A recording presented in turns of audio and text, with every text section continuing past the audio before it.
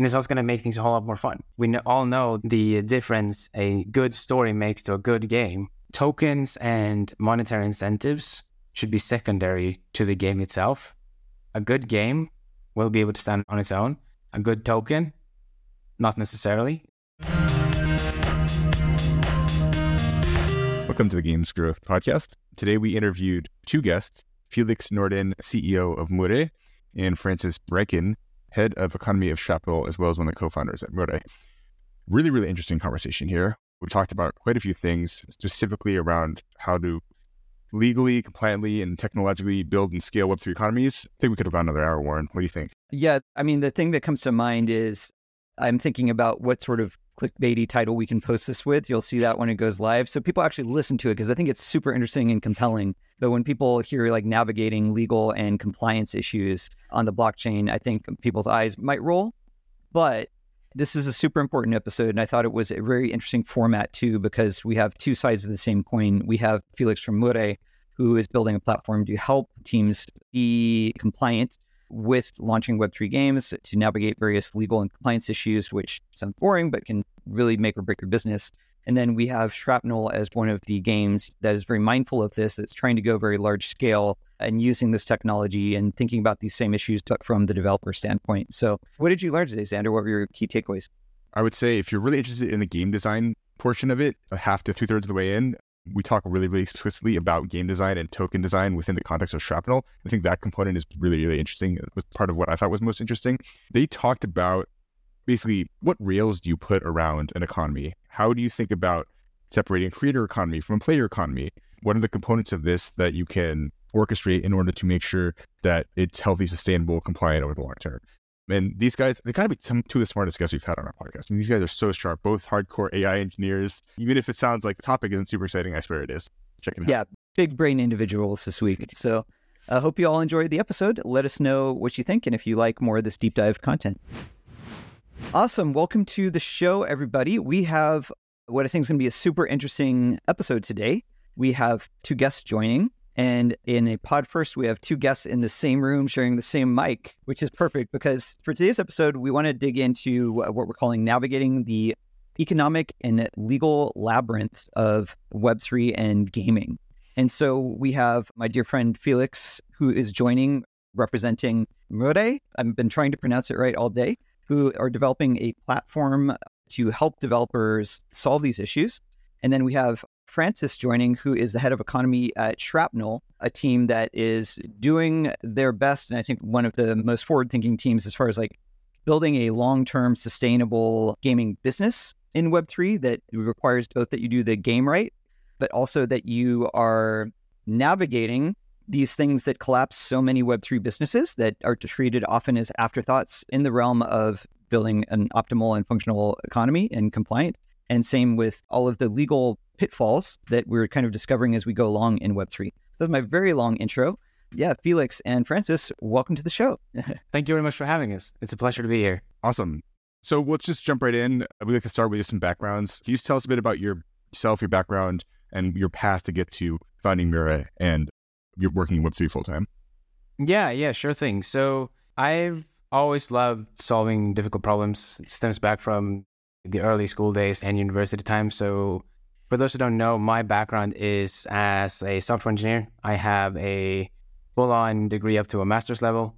My master's degree is in machine learning and AI. And coming straight out of uni and also mid-uni, I started working as first a full-stack engineer at Twitch. And then when I graduated, I moved on to applied science. So basically a lot of machine learning and AI working at Twitch with mostly NLP problems, so natural language processing. And it was a very fun and interesting realm when it came to solving difficult problems. We've always heard about how the AI and machine learning hype came around a couple of years back. I like to say that I was cool before AI was cool, given that I worked with those problems even before people thought they existed, and moved on from then when it actually became hot. So when it comes to me getting into Web3, I started briefly in uni doing some stupid investments into Ethereum during the, what is it now, 2 bull markets back, or what you should call it. Well, that was right when Ethereum was dipping down hard, so I never touched it again until 2020, 2021, when things got more interesting. And that was also around the time when I graduated.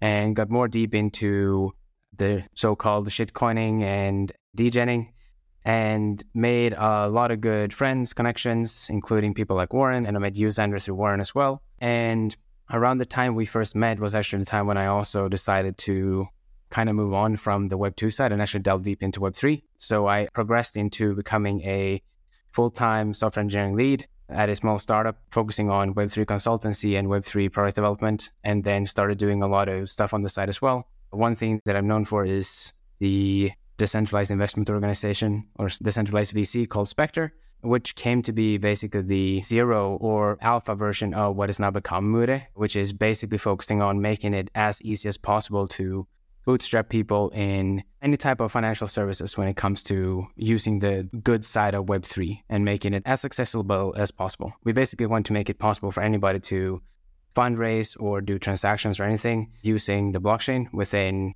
a couple of minutes. Yeah, and I think that's a great framework for identifying great businesses that need to be built is first solving a problem for yourself and then realizing other people have those same problems and productizing that. That's definitely a spirit we try to embody here at Uptick. Every piece of software we've built has been first and foremost to solve one of our own problems. And then we try to refine, polish, and open that up to other people. So much respect. And then Francis, tell us a little bit about your journey and how your paths eventually crossed with Felix. So I'll give you an initial background on myself. I started off as an aerospace engineer doing a lot of stuff with mixing AI and drones together. So things on autonomous flight and optimizing, how you can go from A to B, as well as like just larger systems, implementations on things like propulsions for satellites. So then I kind of pivoted into this space because I realized that it does not pay very well in the UK. I think the starting salary is like 25 to 35K. The starting salary in crypto is much higher, if you're good at trading, that is. So just always kind of been on the periphery of the space. So since about 2012, looking into the market, doing research on things like Bitcoin, and then kind of taking the leap once I finished my education to actually try and do something in the space full time. So similar time frame to Felix to actually, get your toes wet and put some money in the game. Also not the greatest time. And then I kind of spent a lot of time lurking on crypto Twitter. So from the kind of aerospace side, I had a pretty good deep understanding of a lot of the technical side of this place. And then also a lot of the problem space, like solving difficult problems is what I find interesting. And then slowly found my way to Shrapnel by just meeting the right people. It's a very, very lucky story. I actually met Calvin, who's the head of biz dev over there, via Discord, and he just decided to hire me without knowing anything about me because he was like, oh, he seems to know something. And then shortly after, I actually met Felix when we were trying to plan an AMA for Shrapnel and Neo Tokyo. We ended up getting distracted talking about AI and his dissertation on natural language processing. And then I think 3 days later, I was reminded by Shrapnel, hey, weren't you meant to organize something with Neo Tokyo? I'm like, oh, shit, yeah. So that's kind of the initial story of how we met. Cool. Well, I want to start with the aperture opened all the way. And so I want to talk about what's the current state of Web3 and crypto and games particularly. On the Web3 side, we're in an interesting place, right? Like we've just had the ETFs approved. It's very clear that some kind of regulation is coming. I'm not sure how closely you're following the Coinbase lawsuit right now, but the judge, I think yesterday, actually said, hey, maybe it's time to reform the how we test and how we decide what is a security and what isn't. So like we're at this kind of very pinnacle moment. There's probably the biggest time in history for it where we've had giant financial institutions come in. We've had regulators turn around and say, hey, maybe we're looking at the space wrong. Oh, well, not regulators, but the judges that decide, what becomes the regulation coming in and saying that. So it's very clear that there's some kind of uptick in adoption where the institutions are saying that this could be a legitimate thing, like we all think it is. That's why we're here. So I think we're at a very nice spot from the eyes being on us. I think the one problem we have is, especially very recent history, we've had a lot of people do very wrong things that were very illegal. So we're kind of living with that. But it's very clear that there's money to be made, which is probably the only thing that matters for these banks that are coming in. So I think we're in a very, very healthy spot with a lot of eyes and ears from the regulators listening to us. And then specifically in gaming, I think it's basically the same thing. Like we've had a lot of products, for example, like Shrapnel, that received tens of millions of dollars worth of investment, and games of AA and AAA quality take 2 to sometimes 8 years, depending on how you're actually going about development to actually make. And a lot of these games received investment 2 to 4 years ago. So I think we're about to be in a spot where this year is going to be very, very interesting with all of the money that was poured into it. You're going to see some really, really fantastic products coming out. And with a little more regulatory clarity, because people have already launched products, comes, I think, much better and clearer visions for these crypto games that are going to come out. Thanks, Francis. And Felix, anything to add there? What's the temperature check from your perspective? I know you and I have been closely following Web3 gaming space for a few years now. What do you think about this current moment? Yeah, just as much as I like being optimistic as Francis came off as sounding there as well, I feel like it's going to also come to a hard stop for a lot of projects that are coming out there as well, as we'll actually now figure out and find out who is building quality versus who isn't. And we all know that during the last bull into the bear market, there was a lot of criticism towards crypto gaming and so on, just because people in the gaming realm didn't want to touch anything that had to do with crypto because that was scammy, it was scummy, it was dirty.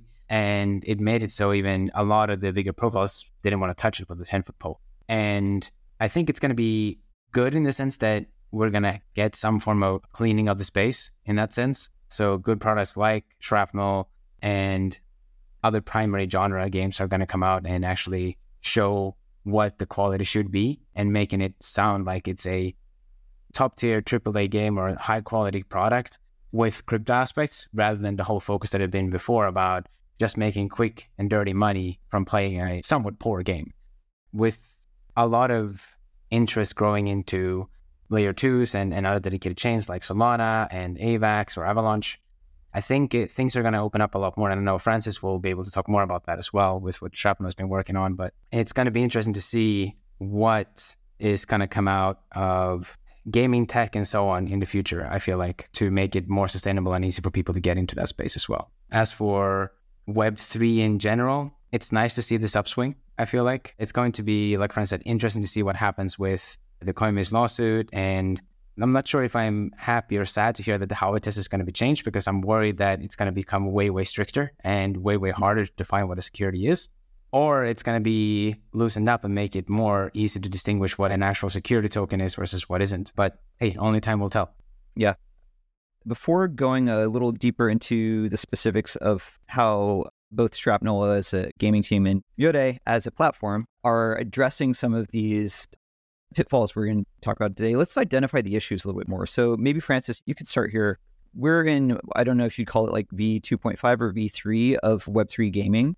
Let's identify, from your perspective, what has caused the high fail rate of Web3 games preceding this era. Just identify, like, what are the problems that really need solving with this current generation?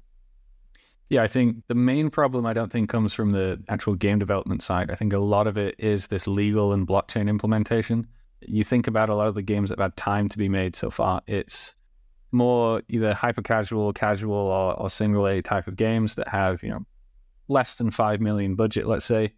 And then on top of that, they have 2 other swim lanes that they're not used to having to work alongside them, which would be a legal counsel that fully understands international law that affects crypto and, regular gaming law in each country, and how that can be effectively implemented, which is extremely expensive. And then you also need, at least in the prior cycles, a lot of blockchain expertise to correctly implement all these things onto the chain itself, which basically doubles to triples your cost depending on how it is you're doing it and what you're approaching it as. And I think a lot of folks didn't necessarily realize this. So I feel like the earlier side of a gaming ecosystem, for people that were very serious about this, took on a monumental task and just didn't have the money or the funds to do so. And a lot of these projects, startups, they're not funded by something like Zynga or a large conglomerate that can burn all this money to do the research and get this right first time. So I think it's just the earlier waves struggle from a financial and capitalization point of view, and also just not understanding the full problem scope at hand. I think a lot of the software tech suites that were pitching them, hey, come use insert chain's name here, we'll give you a grant and we'll help you with development. A lot of that kind of failed and crumbled when the project got 6 months down the line and went, oh, shit, this is actually way more work than we thought, and we're not getting the type of assistance that we thought we would get. And the tools that were promised to us that we were told could do A, B, and C are not capable of doing each of those things to the degree that we want them to. That's where a lot of the failures come from. I don't think there was actually too much issue with implementing the on-chain gaming side of stuff. From the game designer's perspective, I think it was all mainly on the other side, at least for a lot of the projects that I was exposed to. Felix, would love your thoughts here as well, just the main failure points that you've seen in projects in your time, and maybe you can seg this into which of those problems that Mure is trying to solve specifically. Right. When it comes to just gaming and integration implementation side, I think one of the biggest problems is the fact that a lot of engineers like to when they find a new tool, like a golden hammer, everything becomes a nail. And it feels like there's always this adjustment period where people figure out what the right balance is to be, for example, on-chain versus off-chain. So in my opinion, for example, you shouldn't overly tax the blockchain, because then we get choking points and it's going to become a bottleneck, like we've seen when Ethereum, Solana, everything has just been surging in gas prices just because the network is congested. And there are a lot of games that have basically been trying to build everything on top of the blockchain itself. And I don't necessarily see a good point in that. I think a lot of different principles that are coming out from different blockchains have had a lot of value. For example, Bitcoin's principle of the compute itself isn't necessarily relevant, only the outcome should be there, can stand true for a lot of different areas, like showing what's going on in a state of a game or something similar like that. And there are some like financial side aspects where you want to have the transparency and the security of the compute power on the blockchain to use, which I find is very, very relevant as well. That's kind of where Mure comes in as well, in trying to lower the barrier to entry when it comes to working with financial tooling and how to transact with the blockchain, and making sure that you get the relevant information on the blockchain. And then the other things you can just keep in-house and just make sure that you don't divulge any private information and so on. Those are my 2 cents, I would say. Can you talk specifically about how Mure solves those problems? Like, what are the specific use cases that you're building to address, and sort of how does that all work? Yeah. So the core problem that we originally set out to solve was fundraising, because that was, as I mentioned, what Spectre has always tried to solve, is making it possible for collectives, or basically more than one person, to make a collaborative investment by pooling funds, and also making sure that everything is book kept and you know who has invested what amounts. And then from there, when there are assets to be vested out and given to people, for example, if you invest in a gaming token, for example, like Shrapnel, when the time comes when the token would be vested out, then you would basically not have to assume that the person that helped pool the funds is also going to fairly distribute everything for you. So we are strong believers of the trustlessness of execution for those things, and making sure that the data that is on chain is the truth and it's open. And you make sure that any type of relevant like debt or whatever distribution that you're looking to fix is going to be able to be executed upon whenever the person who's going to do a claim can do so. Now, we realized as we got more and more clients coming in the door that technology can be used for a lot more things than that. And we are now, for example, building like storefronts for people where you just want to make sure that you keep track of who has paid what, to have sort of like a order book of what people have ordered. And then from there, you can build off-chain systems to send order confirmations. You can even handle basically emails with digital assets or just shipping information or so on. Just using this as the quick and easy way of making transactions and making sure that money comes where money should go, basically. Where we want to go is even further than that. The real vision that we're looking to do is build something that could compete with SEPA or SWIFT multiple years down the line, where we can actually leverage the benefits of crypto to get instant finality of transactions and know the money goes from one point to the next in a transparent way, to make sure that that is the money where it should be going, because there is a lot of power in actually having that transparency as well. So it's a very lofty goal. We'll see if we'll ever get there, but aim high, right?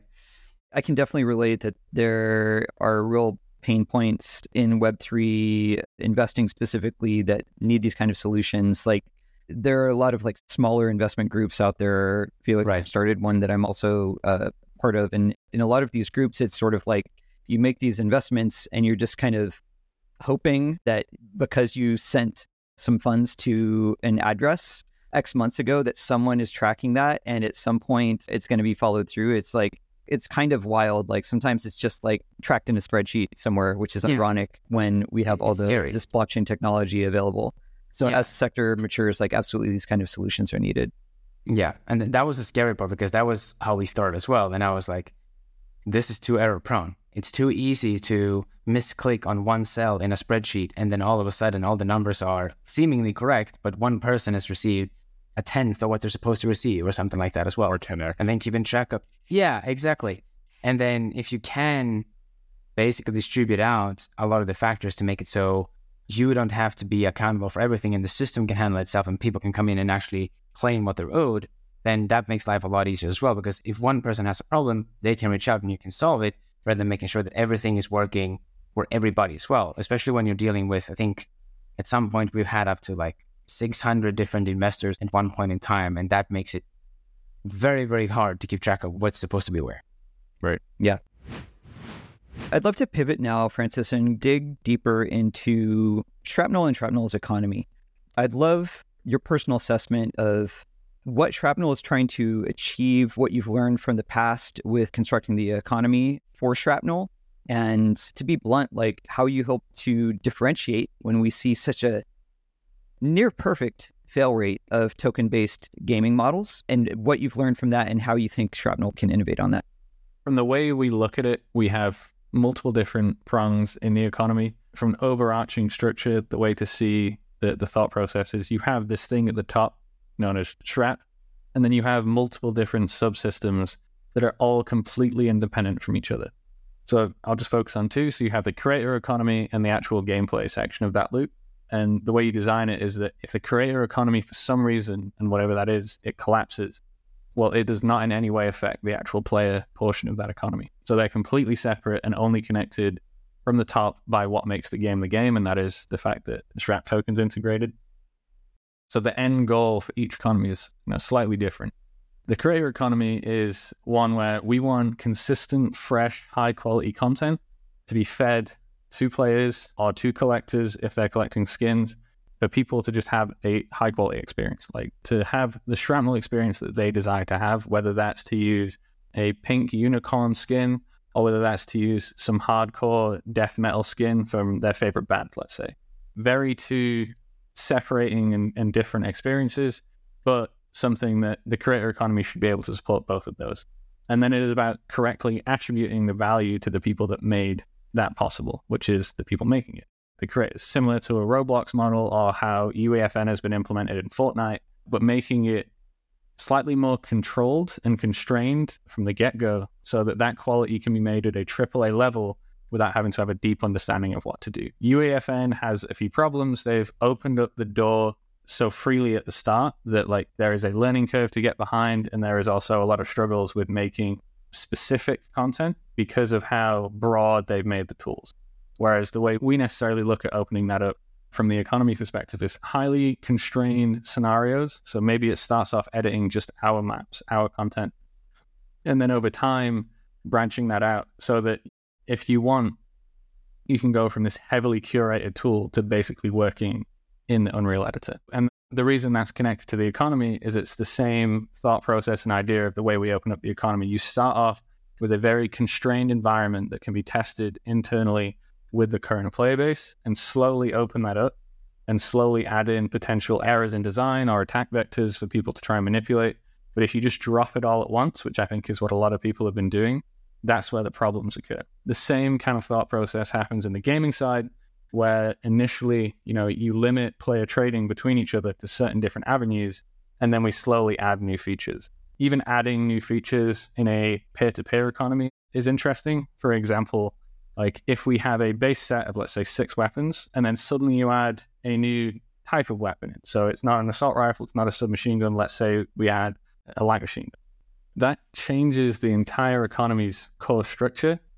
And what we could do is we could add 15 weapons at a time and just drop them in. And that's not really a great way to do it because there's no, as you said, good data or good examples of success. So we want to see all these behavioral impacts of adding either new content or changing content. Let's say we don't even add something. Let's say we feel like a certain weapon is too powerful. Too many people are using it, so we reduce its power level. Okay, that also reduces the price. What's the psychology behind that? How does that affect people? So I think for us, the way we go about this is taking an extremely safe approach. Like you can treat these as actual assets to people. They care about them. They have financial value. So one of those two vectors can easily be attacked, and you want to keep them as consistent as possible. And the only way to do that is to slowly make the changes until you understand the deep implications of everything that you're doing.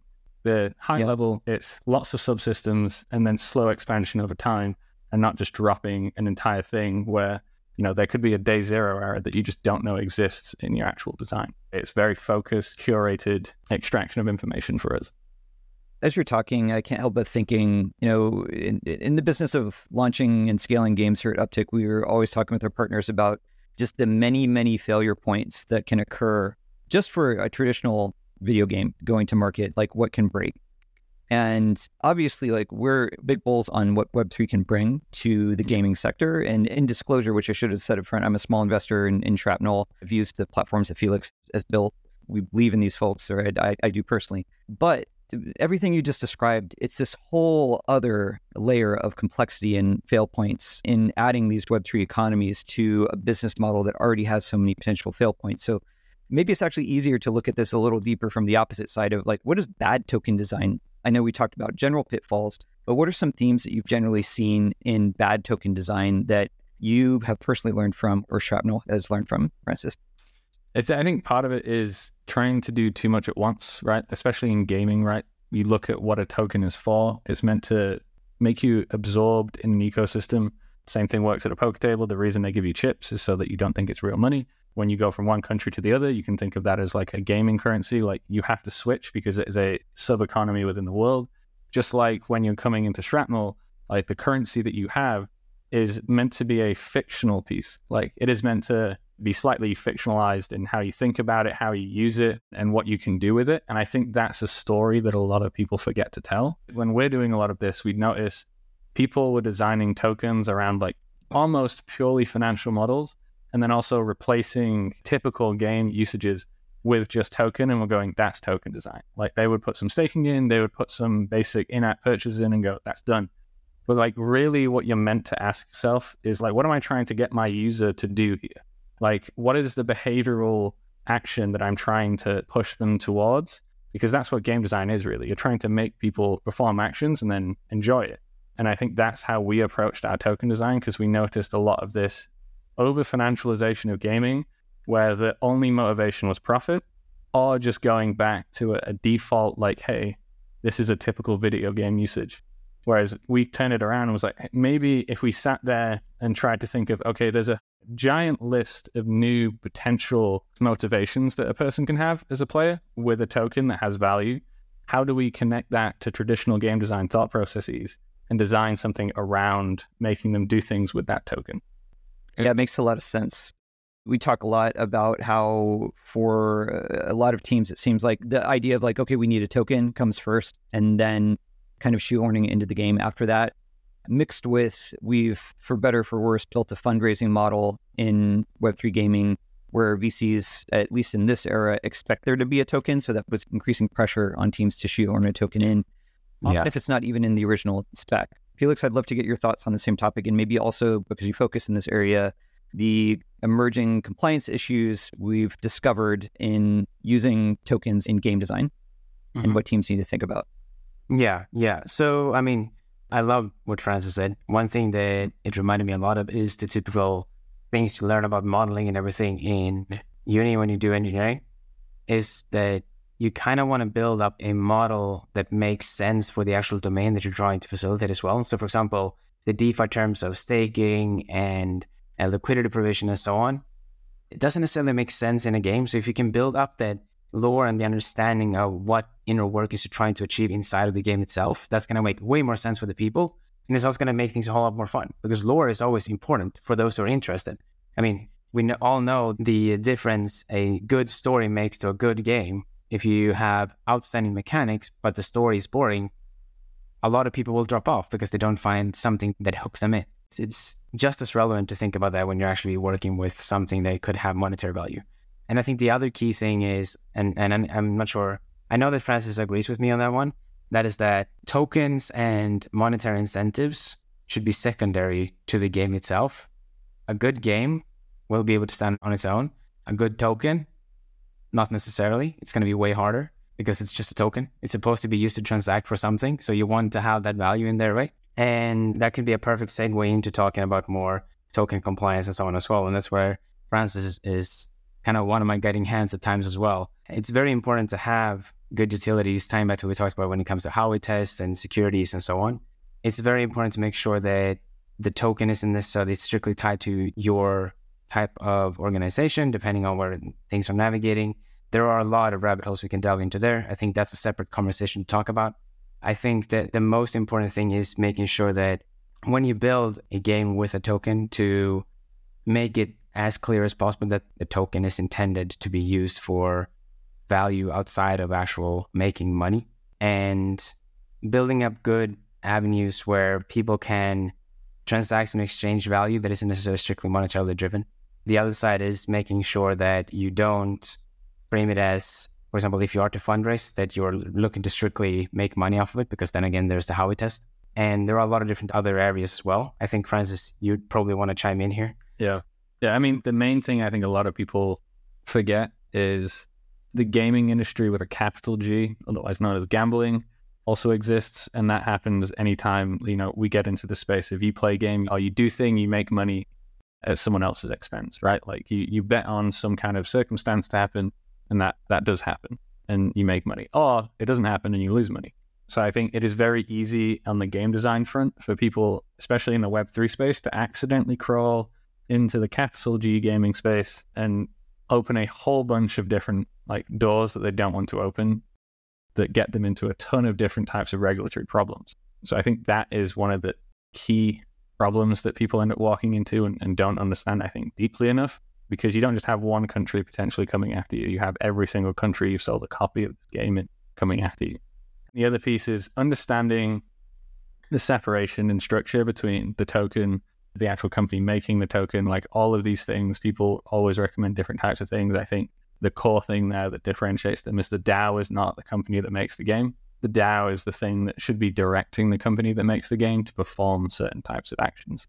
And having a good legal structure there is always good. The final piece, coming into kind of what Felix was saying, is the token design has to have enough utility to be not just an argument for someone making profit. There has to be some good use cases there that differentiate themselves. And I think, coming back to the whole idea of, hey, I just stake money and things happen.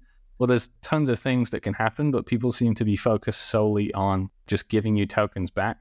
It's maybe, as a gamer, I'd be happy to deposit, let's say, $100 onto a platform, never touch that $100, but just get continuous rewards. It's like buying, an infinite season pass, or it's like getting a battle pass over again, or access to certain skins, or exclusive access to content. There's so many different things you can do with staking, rebranded as other formats. That's where a lot of these folks could get themselves into less legal hurdles if they just made a slightly more complex system that's actually geared towards gaming and not just investing.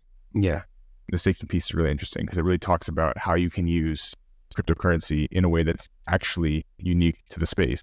You're doing something that you're not capable of doing in other games, and that's what makes a Web3 game actually exciting. The interesting piece there, right, is you've motivated someone to put money into the game. Someone has decided to put, let's say it's $100, put $100 into the game. If they're interested enough and you've done a good enough job, they're probably going to want to spend that after staking it. They're probably going to look at a piece of content and go, yes, let me do that. Yes, let me do that. So initially there was a carrot of, oh, you don't actually have to spend the money. You just have to deposit it and it's all good. And then the stick is oh, look at all this dope stuff that we have done in our ecosystem.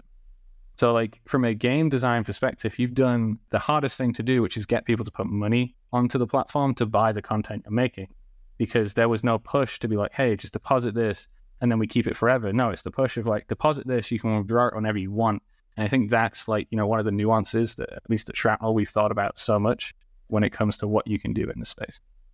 Right. And there's a much lighter barrier of entry if you know that it's money you just pull back out at any time. Yeah.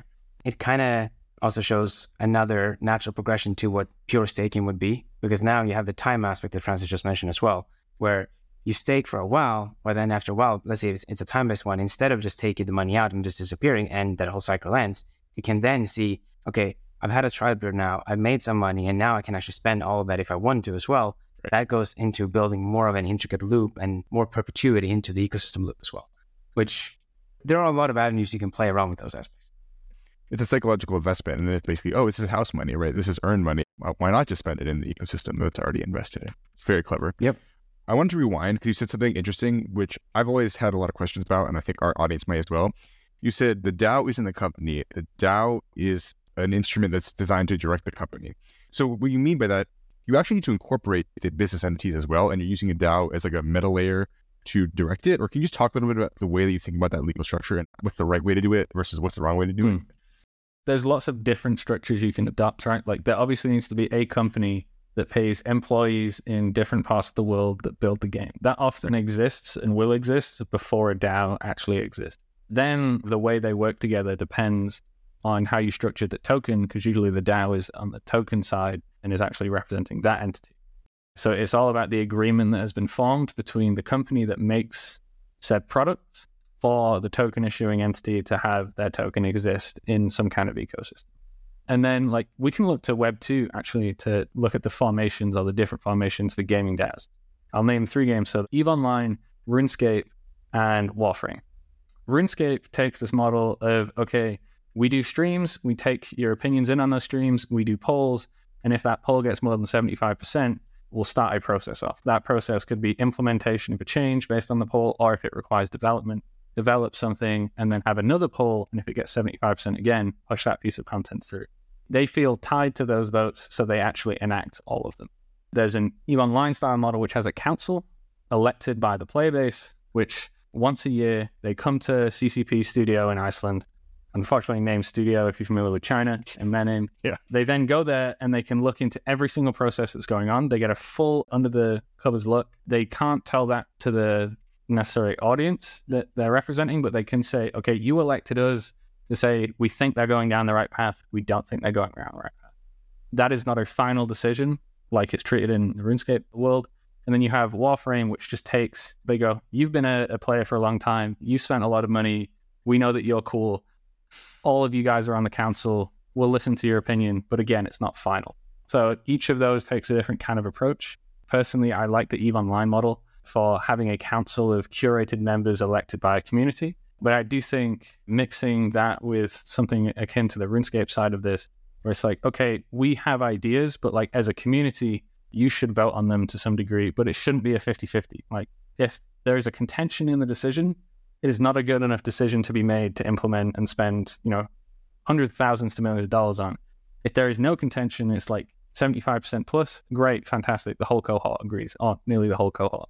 And that's why you've seen, these games either maintain a consistent popularity, or since Ultra RuneScape was released in like 2013, all it's done is gain players because of these approaches. So I don't think we have to reinvent a wheel. We just have to apply this wheel to a legal structure that exists in the Web3 space. What you basically described now are different ways of handling a DAO with a foundation as well. Yeah, like you're basically a DAO, like it's a decentralized autonomous organization. It needs a council. That council could be defined as anything. It could be people holding a token. It could be people elected by people holding a token. And the authority of that DAO also depends on the way you structure it. Like its word could be final and gospel. Some of its word could be final and gospel on certain decisions and not on others. And some of it could mean absolutely nothing, and it's all suggestive to a separate company that may or may not implement those. So that's all the different ways. Personally, I'm a huge fan of a very trivial and simple quality of life decisions being made actually by, for example, if we're talking about games, a gaming company, because people think they know what they want, but they actually usually don't when it comes to this space. And then a lot of the larger vision and scope decisions being made by the community, which may sound reverse to a lot of people, but like they're telling you what they holistically want to play. But like I wouldn't let the average user decide what mechanics will be best. Right. They'll just buff their favorite gun, which isn't good for the ecosystem. Exactly. The incentives aren't aligned, but the incentives are aligned if they're telling us, hey, this is our interpretation of the product you've made.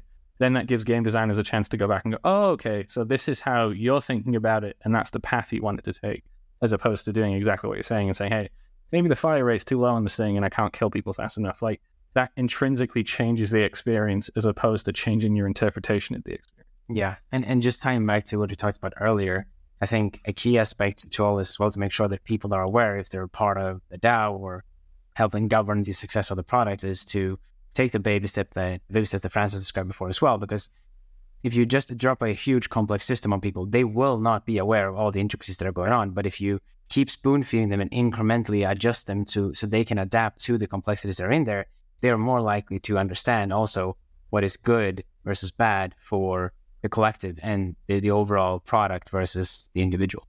Yeah. Right. Right.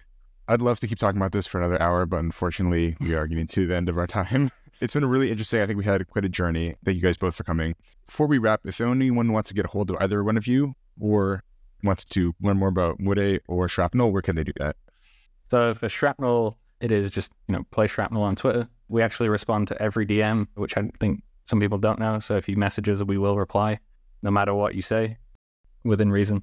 But then for myself personally, it's, at Francis Brankin on Telegram or TAMESYRH on Twitter is the best ways to contact me. For Mure, you can always email us hello@mure.app. You can go to the website as well, mure.app. We are also Mure app at Twitter. So if you ever want to reach out on Twitter, that Twitter is still very small, but we'll definitely respond to your DMs. Don't worry. And if you want to reach me on Telegram or Discord or Twitter or whatever, I am Felix Norden basically everywhere. I think I am Felix TR Norden because somebody stole my handle on Twitter in 2011 and it's been inactive since. And just email us, contact us, ping us. Awesome. Felix, Francis, thank you guys so much. I think this was an important episode for anyone building in Web3 gaming. These are a couple of those important topics where we often don't know what we don't know, but can absolutely be the deciding factors between success and failure in a Web3 business if you don't do your proper diligence and have the proper partners. So thanks so much, everyone, for checking out the episode today. As always, it was brought to you by our team here at Uptick. Here at Uptick, we do all things to help games grow, games of all sizes and technologies. If you're building cool stuff, come talk to us. We can help with user acquisition, with the data science and analytics around that, and with all of the creative developments needed for both growth within the Web3 ecosystem and with mass market mainstream game adoption. So if any of that is helpful to you, you can reach us on our website. It's uptick.com, upptic.com. Talk soon.